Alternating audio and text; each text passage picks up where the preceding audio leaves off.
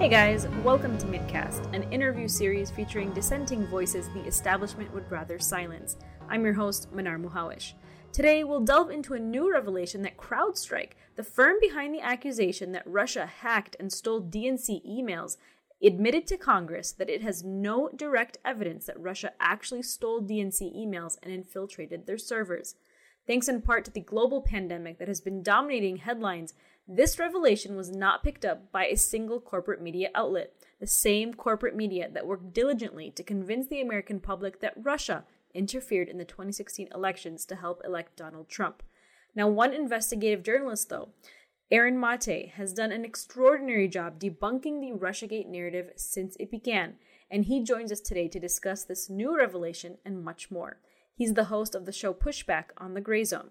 Aaron, thank you so much for joining me today. Thanks for having me. So I want to talk about CrowdStrike, who they are, this revelation that you actually revealed, and why we're only now hearing about this. Well, we're only now hearing about this because, as is a habit with Russiagate, bombshell claims are made, and then slowly but surely the countervailing evidence gets revealed later on to undermine it. In this case, it just happened to get revealed nearly 3 years after the testimony was given. And that's because of some infighting between Democrats and Republicans in Congress. But I think probably because Adam Schiff, the head of the House Intelligence Committee, didn't want it released because this testimony and others was very damning for the narrative he helped build for 3 years. So what CrowdStrike is it's a cybersecurity firm.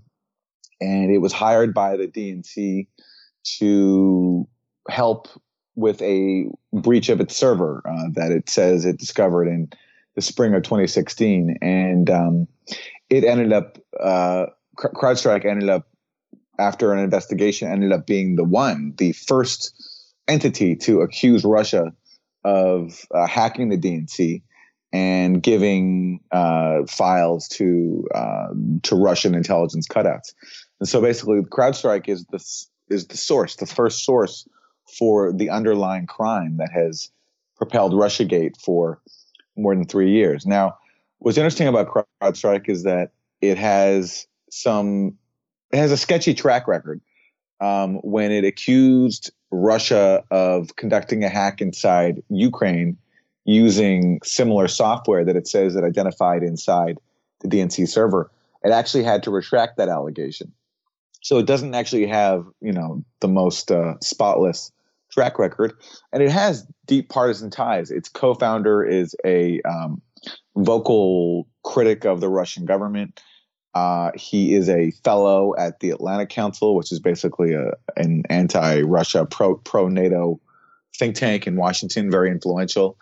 And its president, Sean Henry, the guy who gave this testimony to Congress, he previously came from the FBI, where he worked very closely with Robert Mueller, who ended up leading the Trump-Russia investigation. And then later on, and actually, meanwhile, during all of this, by the way, Henry was also a national security analyst at MSNBC, the top peddler of Russiagate. That's like the main organization that has been peddling this narrative. It is. Yeah, it is. So you don't exactly have an unbiased source here. And it's strange that, the basis for the allegation that Russia hacked the DNC and stole emails was a private firm with such, deep partisan ties.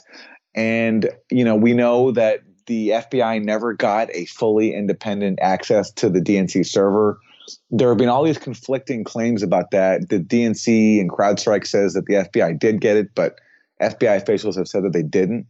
So even exactly what even happened there is unclear. But just the fact that there's such discrepancy between the claims shows that this was not a clean operation, and there was some funny stuff going on. And I think now we're realizing why, because Sean Henry in his testimony that, again, was delivered in December of 2017, he says on multiple occasions that, these hackers who CrowdStrike alleges are Russian, although I don't see any reason to even accept that claim, but whatever, even if they are, he acknowledges multiple times that CrowdStrike has no evidence that these hackers actually exfiltrated anything from the server, which means they cannot pinpoint when or even whether these hackers actually took the DNC emails off the server.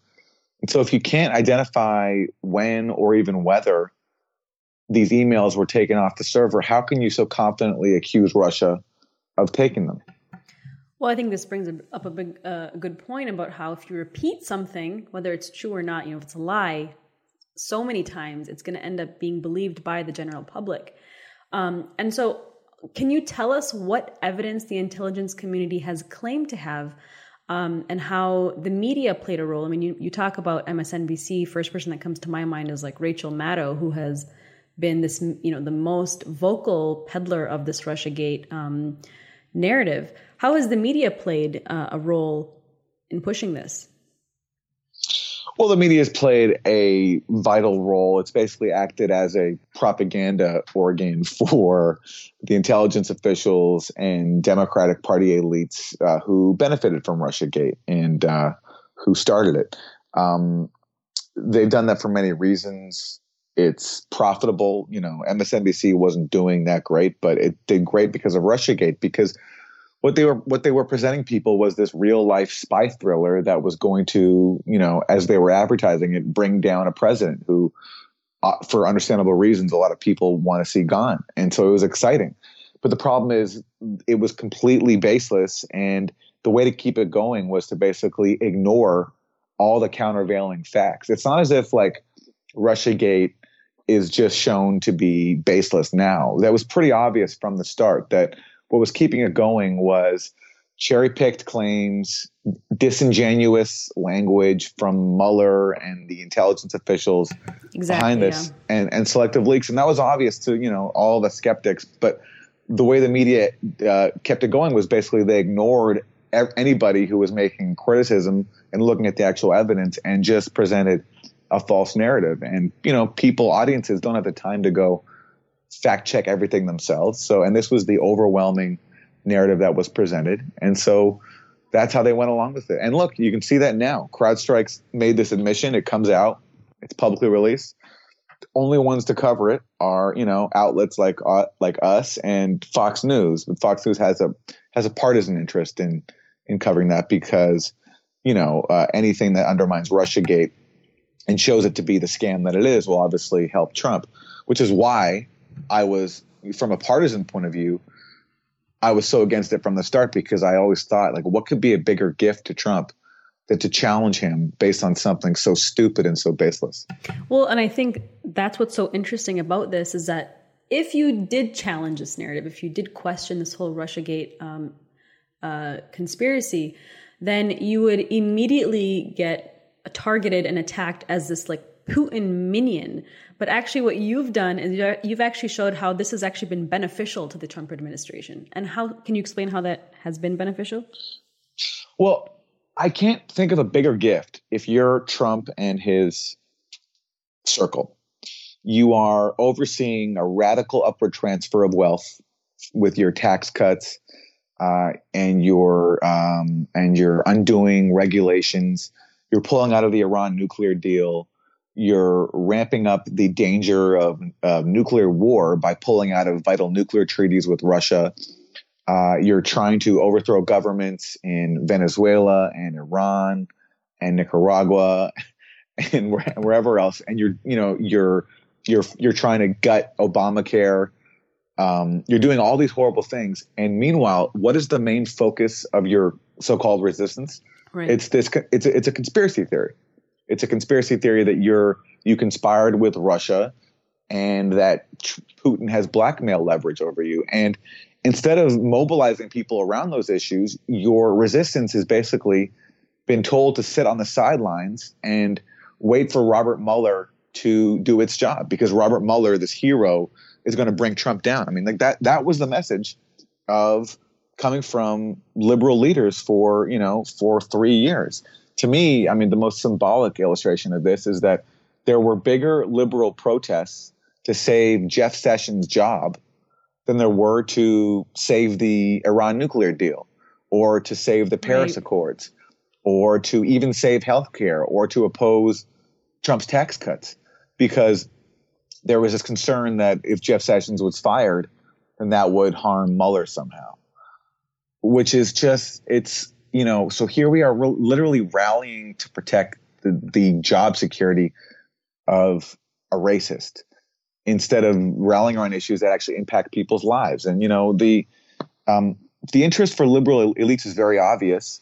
For them, I mean, it was great for their ratings. It was profitable for them to have this thing, to be talking about a spy thriller and collusion instead of real issues, because, that just it sells more.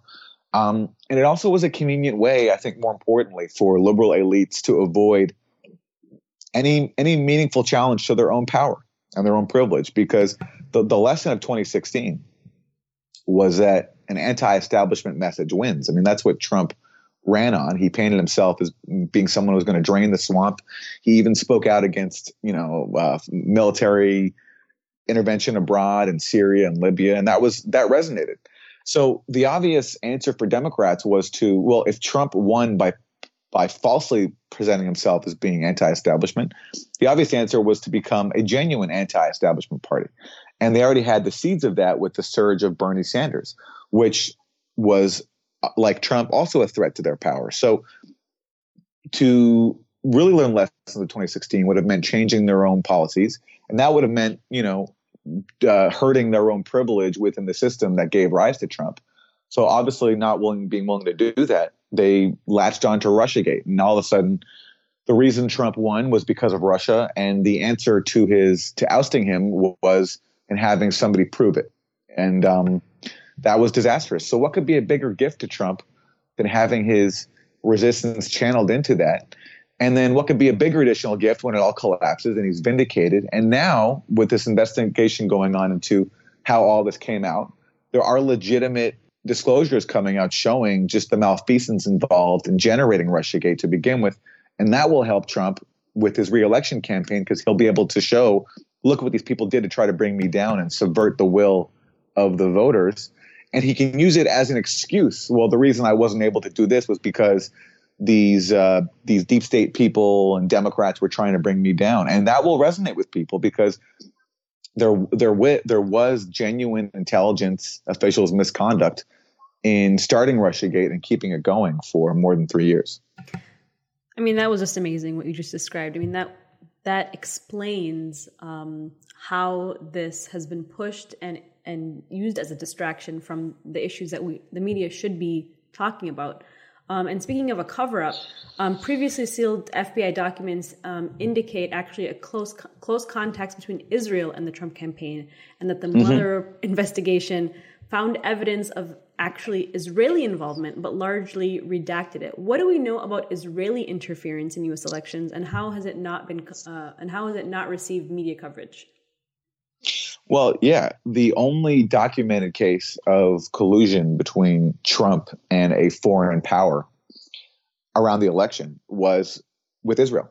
We learned this with Michael Flynn, where when Flynn talked to the FBI, they asked him about his conversations with the Russian ambassador Sergei Kislyak. And the first conversation that Flynn had with Kislyak was not about Russia or about Russia sanctions, which has gotten all the attention. It was about the Trump administration was trying to undermine a vote at the UN Security Council that was going to criticize Israeli settlement building. And for the first time, Obama was not going to block it. On his way out the door, the Obama administration decided to abstain on the measure. And so the Israeli government asked the Trump camp to sabotage the vote, to try to get someone else to vote against it, to veto it. So that's what Flynn did. Flynn called the Russian ambassador and asked Russia on the Trump team's behalf whether they would do that. And they tried to do this with other countries as well. They actually worked very hard. It was their top priority, according to the Wall Street Journal. And this was done based on a personal request from Israeli Prime Minister Benjamin Netanyahu. And it's actually pretty serious. You're trying to undermine the official policy of the outgoing U.S. government at the world's highest international body, the UN Security Council. But it's elicited no outrage because, unfortunately, collusion with Israel is bipartisan. So even though Obama was allowing this, though, with that exception, Democrats generally are in lockstep with Trump and the Republican Republicans when it comes to Israel, as exemplified by the fact that you had many Democrats even opposing Obama at the time when he was going to let that vote pass. And so this revelation of collusion between Trump and a foreign power has elicited a collective yawn. And it just shows how hypocritical and absurd all this, hyperventilating about foreign interference and collusion is, because you see no such outrage when that collusion is with a government that Democrats are in lockstep with, even if it means trying to undermine official U.S. policy.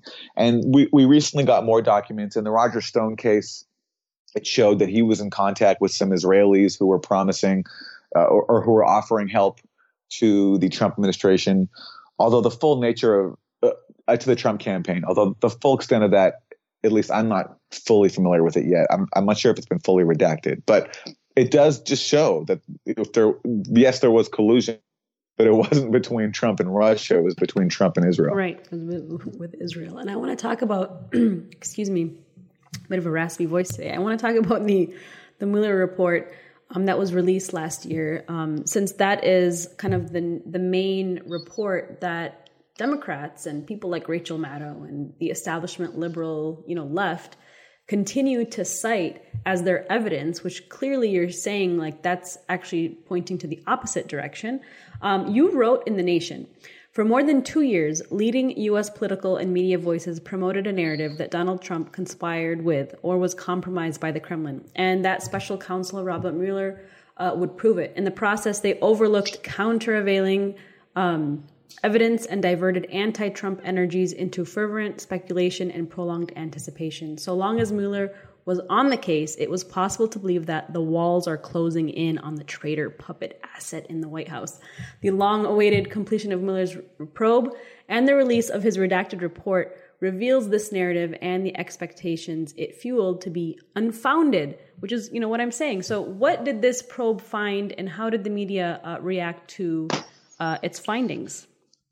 Well, it found absolutely nothing. For all this talk about, illicit Trump-Russia contacts, there were all these leaks from intelligence officials that were then, regurgitated in media and, peddled without any skepticism whatsoever about illicit Trump-Russia contacts, senior Russian intelligence officials having talks with Trump officials. There was this giant picture of conspiracy, even though when all the indictments came out over the course of, more than 2 years, none of them ever showed anything of this sort. And when Mueller's report finally came out, it gave us the final answer. For all the attempts to portray links and ties between Trump and Russia, there's this figure people always say about more than 100 links and connections between Trump and Russia. It's all basically, it's all propaganda. It's actually nothing.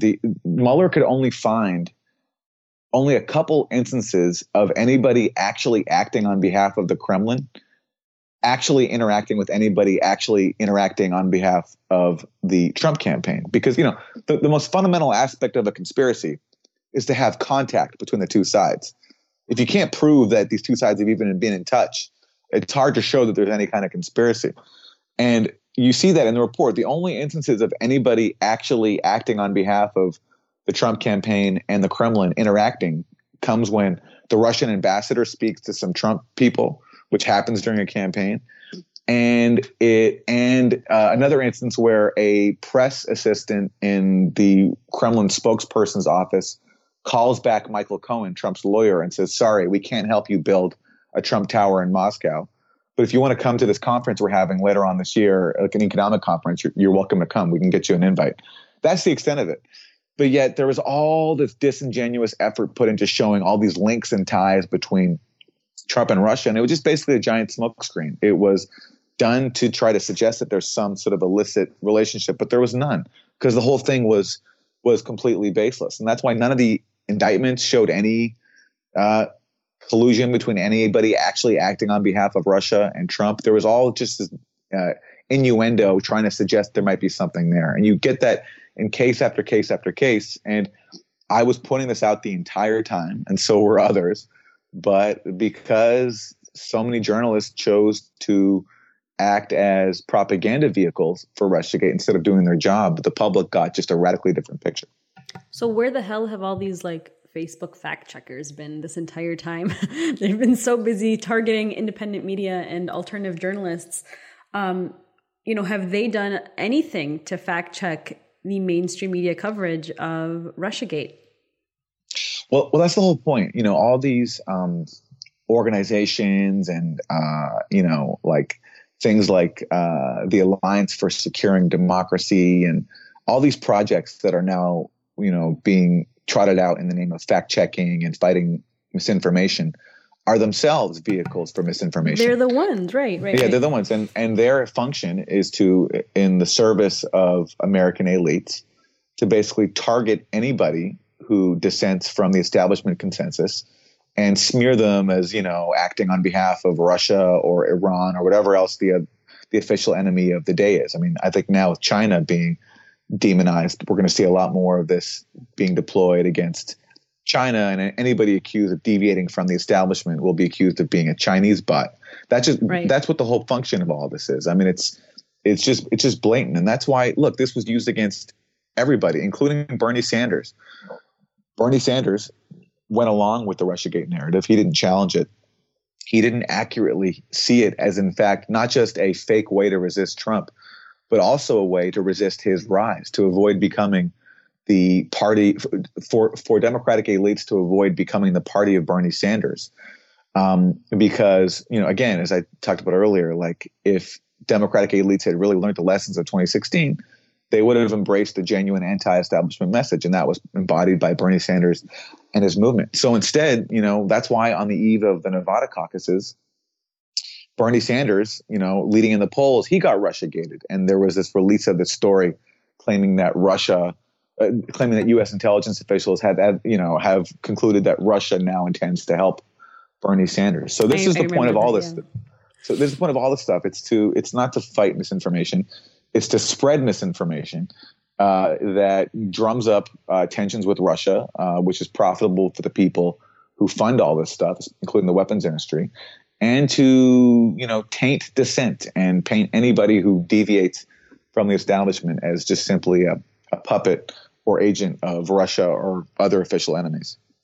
Well, when you have organizations like the Atlantic Council, which is, obviously funded by NATO, funded by weapons manufacturers, pushing this kind of, they're the ones who are acting as the arbitrators of what's true and what's false online. All they're going to do, as you said, is, push this kind of narrative and attack dissent and attack anything that's going to be an alternative to that. So where does Hillary Clinton stand in all of this?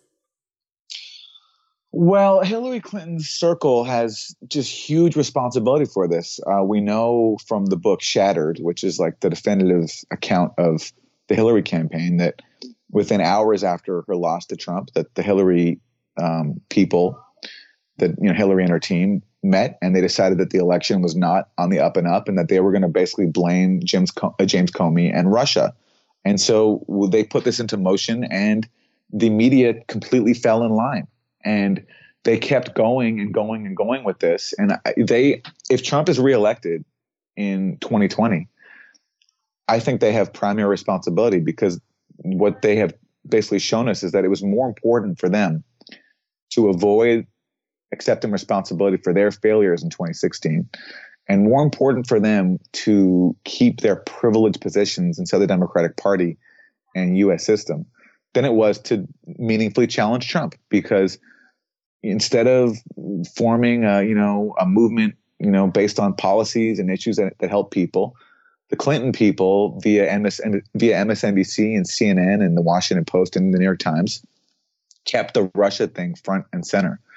And they handed Trump a big gift. And I just hope it's not enough to hand him the gift of re-election in 2020. But I think, it's not hard to foresee, given how stupid this whole thing was, but yet how much attention and time it consumes. So I think that the Clinton people have huge responsibility in all of this.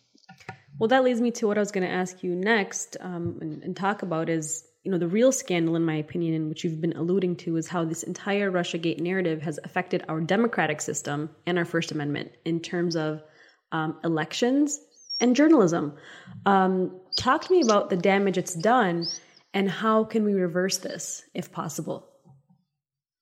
Well, Russiagate is entirely a projection. Everything that its proponents accuse Russia of, they're in fact guilty of themselves. So look at, for example, this thing about trying to undermine our democracy. It's always projection. What could be right? It's always projection. So what could be a bigger threat to our democracy and sort of sowing discord than spending over 3 years claiming that the president is a Russian agent and that Russia, via Facebook memes and hacked emails, has the ability to destroy our democracy? I mean, that's all we've heard from liberal pundits for over 3 years, that Russia is destroying.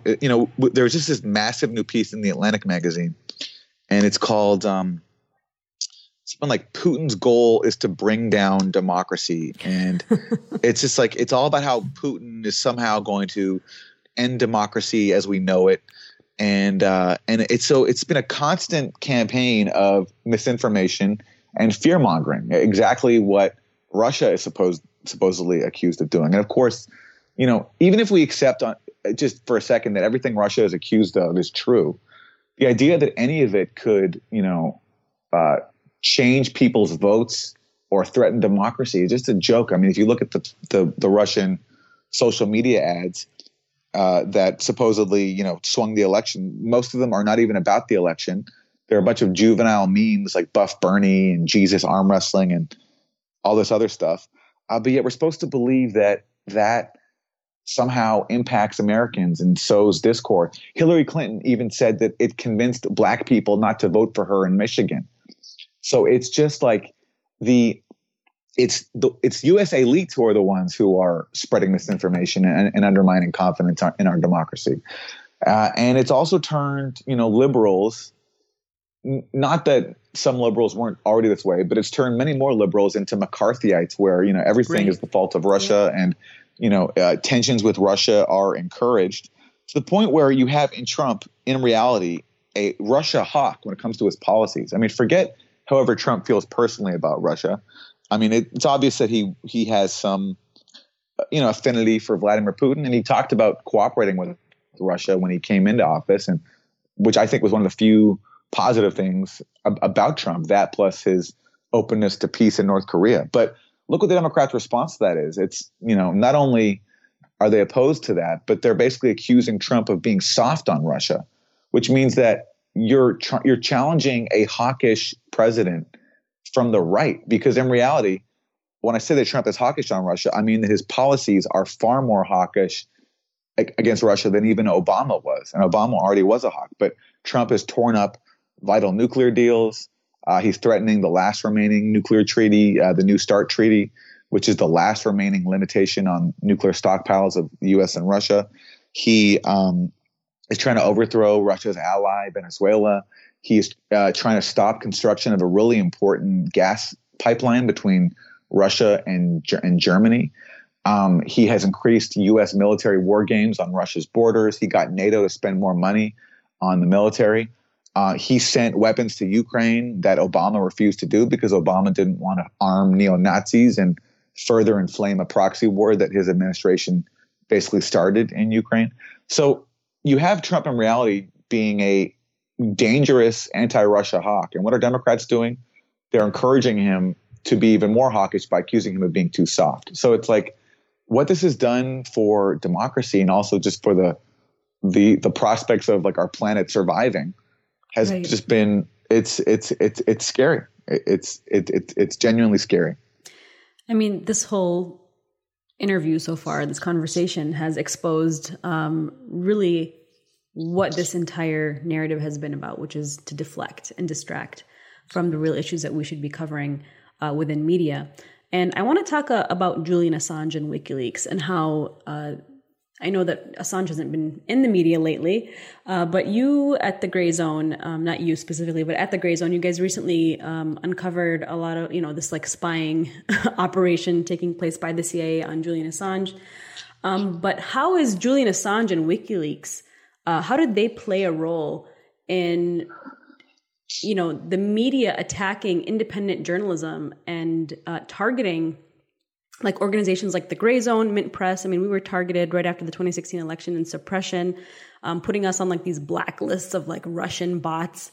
because we were sourcing a lot of these leaks that were coming out of WikiLeaks showing Hillary Clinton, corruption within the Hillary Clinton campaign.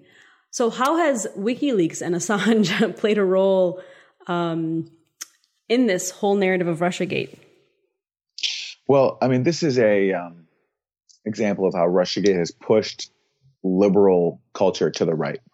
So, there was a time when WikiLeaks was, they weren't celebrated fully. They've always been attacked. But there was a recognition that they had published some important stuff, especially the Iraq war logs. And, those are very damning for the Bush administration. And there was, WikiLeaks was cited often in liberal media, and it even partnered with media outlets because it's what it revealed was just so explosive. But since 2016, there's been this effort to blame Assange for Trump's victory.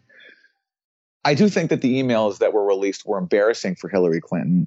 I don't think they were particularly explosive. I mean, they showed how the DNC was biased against Bernie Sanders, but everybody already kind of knew that. And they also showed that Hillary Clinton was saying one thing in public, but then saying another thing privately to Wall Street, which people also already kind of knew anyway. So it's not as if I think you can even make the case that these emails were like that bombshell that they swung an election. But let's say they had an impact. I mean, I'm sure they influenced some voters. But this was used to basically blame WikiLeaks entirely for Trump, which is just pretty ridiculous. And then further basically criminalize and taint everything that WikiLeaks does, which is expose the secrets of the powerful, not just Democrats, but Republicans too. And you've seen that. You've seen this huge campaign against Assange and this effort to portray what WikiLeaks does as really being in the service of Russia. And who's picked up on that? But, the far right U.S. Secretary of State, and before that, CIA Director Mike Pompeo, who in his first address as CIA Director called for a campaign against Assange. And there's been no pushback on that whatsoever from liberal elites, because they become involved in the campaign against Assange because they also don't like having the secrets of the powerful revealed, because they are the powerful. And so, now you have Max Blumenthal at the Gray Zone coming out with this explosive report, which, reveals how the CIA spied on Assange and the Ecuadorian embassy. They installed a secret surveillance system that allowed them to film him. They harassed and targeted journalists, Assange's family, his friends, other journalists. And they did this in collusion with the firm of Trump mega donor Sheldon Adelson, because it was his security company that acted as a go-between between the CIA and the Spanish security firm that conducted the monitoring inside the embassy. So this is a huge scandal, and Max goes through all the details, but yet it gets no outrage whatsoever because Democrats are on board with targeting Assange. Well, he's been dehumanized for so long. He's been totally dehumanized. And by the way, dehumanized citing material that comes now we know directly from the CIA. Because some of the surveillance, some of the surveillance footage and details of it have come from this Spanish firm that was actually spying on Assange on the CIA's behalf. So you have the media literally publishing CIA propaganda, and the irony of it is that all this was going on. The CIA working with Sheldon Adelson and sabotaging Assange. While all this was happening, what were MSNBC and CNN and New York Times and Washington Post pundits doing? They were confidently speculating that there really was a secret WikiLeaks Trump conspiracy and that Roger Stone and Randy Credico was the back channel. And they're still doing that. When in reality, what was actually happening? Well, the Trump administration was spying on Assange, trying to undermine his asylum, and doing so in collusion, not with a Russian oligarch, but with an American oligarch, Sheldon Adelson. And it just shows not just how stupid Russiagate is, but how toxic it is, because it incentivizes this push to the right, where when the Trump administration in reality is doing something so brazen and immoral as spying on Julian Assange, now Russiagate incentivizes liberals to look away because it undermines this convenient narrative, this fantasy that they've latched onto, that Trump and WikiLeaks are actually secretly in cahoots. Well, and everything leads back to these intelligence agencies, right? These very corrupt intelligence agencies, including Robert Mueller. I can never pronounce his last name, Mueller. He, if we look at even his background in terms of like his investigation and leading like the anthrax investigations, there was so much corruption and so many agendas at play and conflict of interest at play. Talk to me about the trust in intelligence and how we're, like you said, the liberal left is being moved to the right to trust the establishment. Where is the intelligence agencies today? Where do they stand? Well, yeah, this has been another huge function of Russiagate, which is to push liberals into worshiping national security state officials instead of being skeptical of them, and taking our eyes off of all the ways these people actually undermine our security and undermine a healthy society. So take Mueller. I mean, Mueller, his career includes going before Congress and helping the Bush administration peddle the Iraqi WMD scam. After 9/11, he oversaw the rounding up of hundreds of Muslim immigrants and putting them in basically detention camps. He gutted the number of financial prosecutors and agents investigating Wall Street after 9/11, which meant that when the financial crash happened in 2007, 2008, the FBI had almost no one left to be able to investigate this stuff. And I think he plays a very overlooked role in why there was so little prosecutions, because simply so many agents were moved over to terrorism after 9/11 and we're no longer looking at Wall Street. So you can, and then there's his handling of the anthrax investigation too. So this guy has a terrible career, but yet all of a sudden he becomes the symbol of anti-Trump resistance after 2016. It's like, to underscore just how right-wing that is. I mean, during Mueller's testimony in July 2019, which, by the way, exposed just what a disaster it was to rely on him to bring Trump down, because in reality, he seemed to have very little awareness of his own investigation and humiliated himself and humiliated the Russiagators. But there's a moment where he's asked, do you agree with Secretary of State Mike Pompeo when he calls WikiLeaks a hostile non-state intelligence service? And Mueller, without hesitating, said yes. So it was so striking that the symbol of the anti-Trump resistance is in total lockstep with the Trump administration in demonizing a publisher who wants to expose the crimes of the powerful. I mean, to me, that moment said it all there. And that's been the function here. John Brennan, you have him. He spied on the Senate when he was investigating torture. He then lied about it to cover it up. He was there when the CIA was, doing the Iraqi WMD scam. He played a key role in the U.S. assassination program, played a critical role in the proxy war in Syria.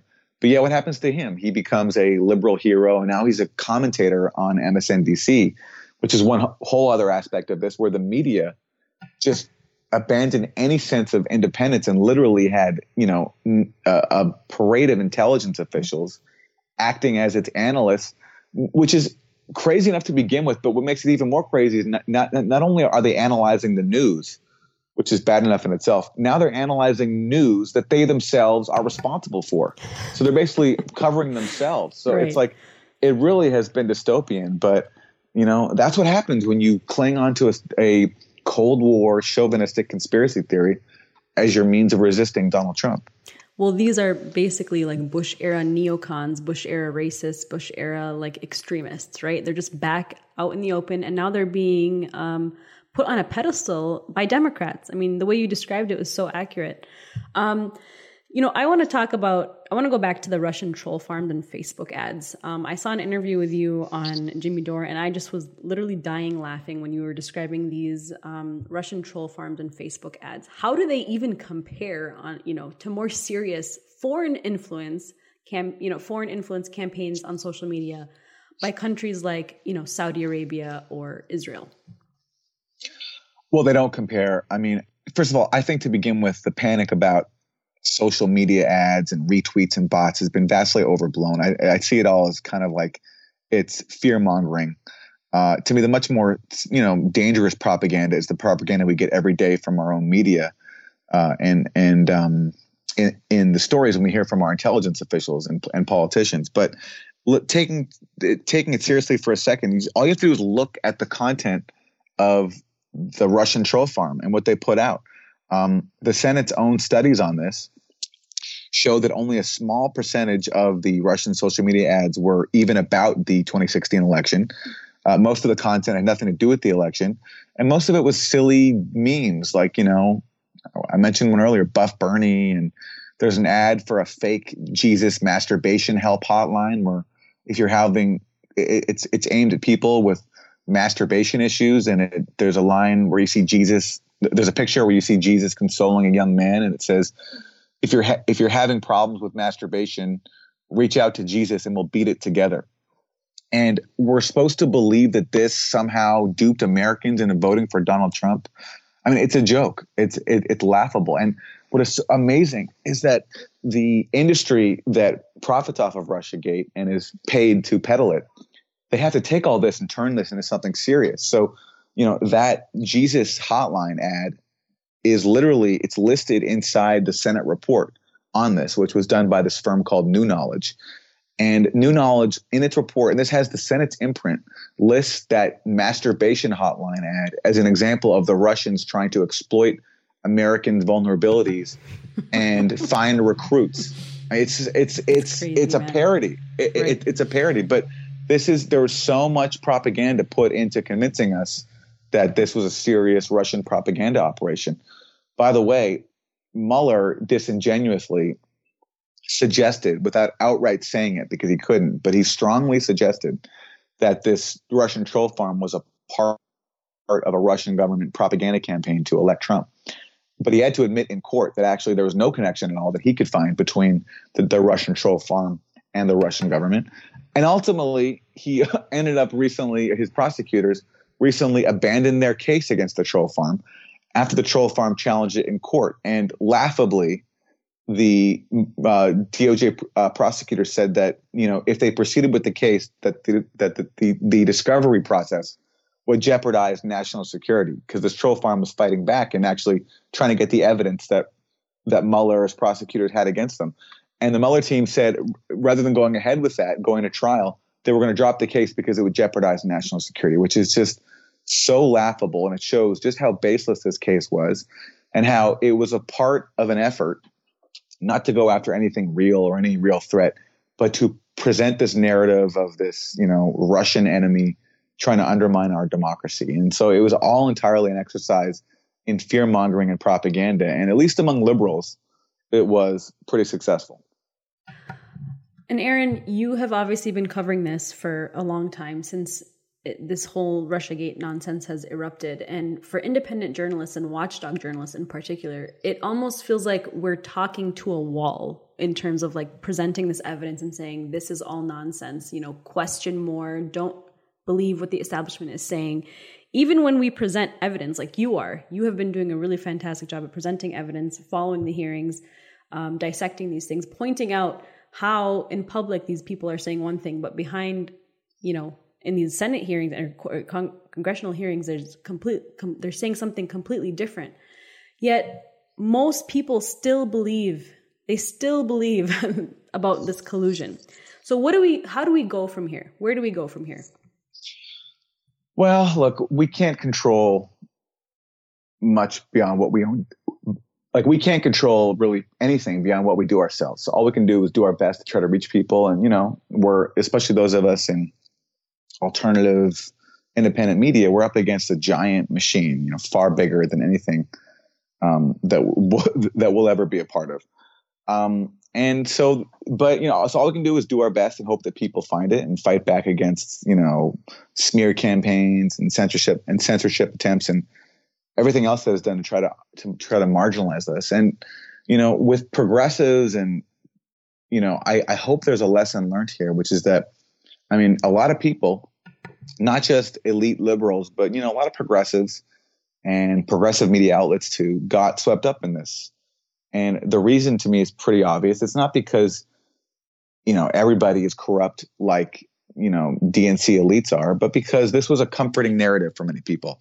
This was presented to us as the thing that was going to not just explain Trump's victory, but also reverse it. It would bring Trump down. And for many people, that was understandably appealing. But the lesson is, I think, for people is that, we can't get swept up in things just because they're comforting. And also, I think progressives really have to think about how this was actually not, as I alluded to earlier, this was not just something that was done to resist Trump in a false way. It was also done to help avoid becoming, on the Democratic side, a genuine progressive force, which is what should have happened after 2016. So, there could be a real alternative to Trump, and us no longer, relying on neoliberal centrists as personified by Hillary Clinton and Barack Obama.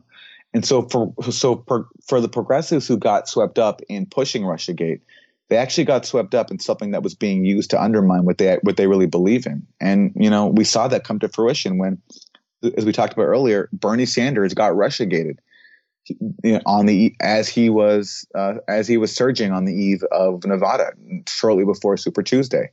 I mean, there's a reason why that happened. It's because Bernie Sanders represented a threat to the wing of the party behind Russiagate and who used Russiagate to protect its own power. And so there's hopefully a lesson there that progressives should be wary of narratives that might look convenient, but are actually ultimately used for toxic reasons, including being used to destroy progressives, as Russiagate has actually been pretty effective in, because it's 4 years later, and who is our nominee for the Democrats? It's Joe Biden from the Hillary Clinton wing of the party. Joe freaking Biden, I know. Yeah, and there's been no discussion about what led to Trump's victory. It's all been about Russia, and that is an achievement of the Russiagators. It really is. That's exactly what I think they intended, and they succeeded in that respect. And it's our job as progressives, for those of us who can define ourselves that way, to no longer tolerate that. Well, and it goes for the same, as you mentioned, for any sort of narrative that's being presented by the media, whether it's war narratives, social justice issues, interventions. I know you've done a lot of coverage about Syria and some of the intelligence that have come out about like chemical weapons attack, and we'll leave that conversation for another day. But we do have to question more. We do have to hold our elected officials and our media accountable. The media that we have today does not represent we the people anymore. It's owned and managed by the very entities that the media should actually be holding accountable. Thank you, Aaron, for joining us today. You can find Aaron's reporting about Russiagate at The Gray Zone and at The Nation. That's a wrap for today's Mintcast. This program is 100% listener supported. You can join the hundreds of financial supporters and sponsors who make this show possible by becoming a member on our Patreon page. We'll see you next week.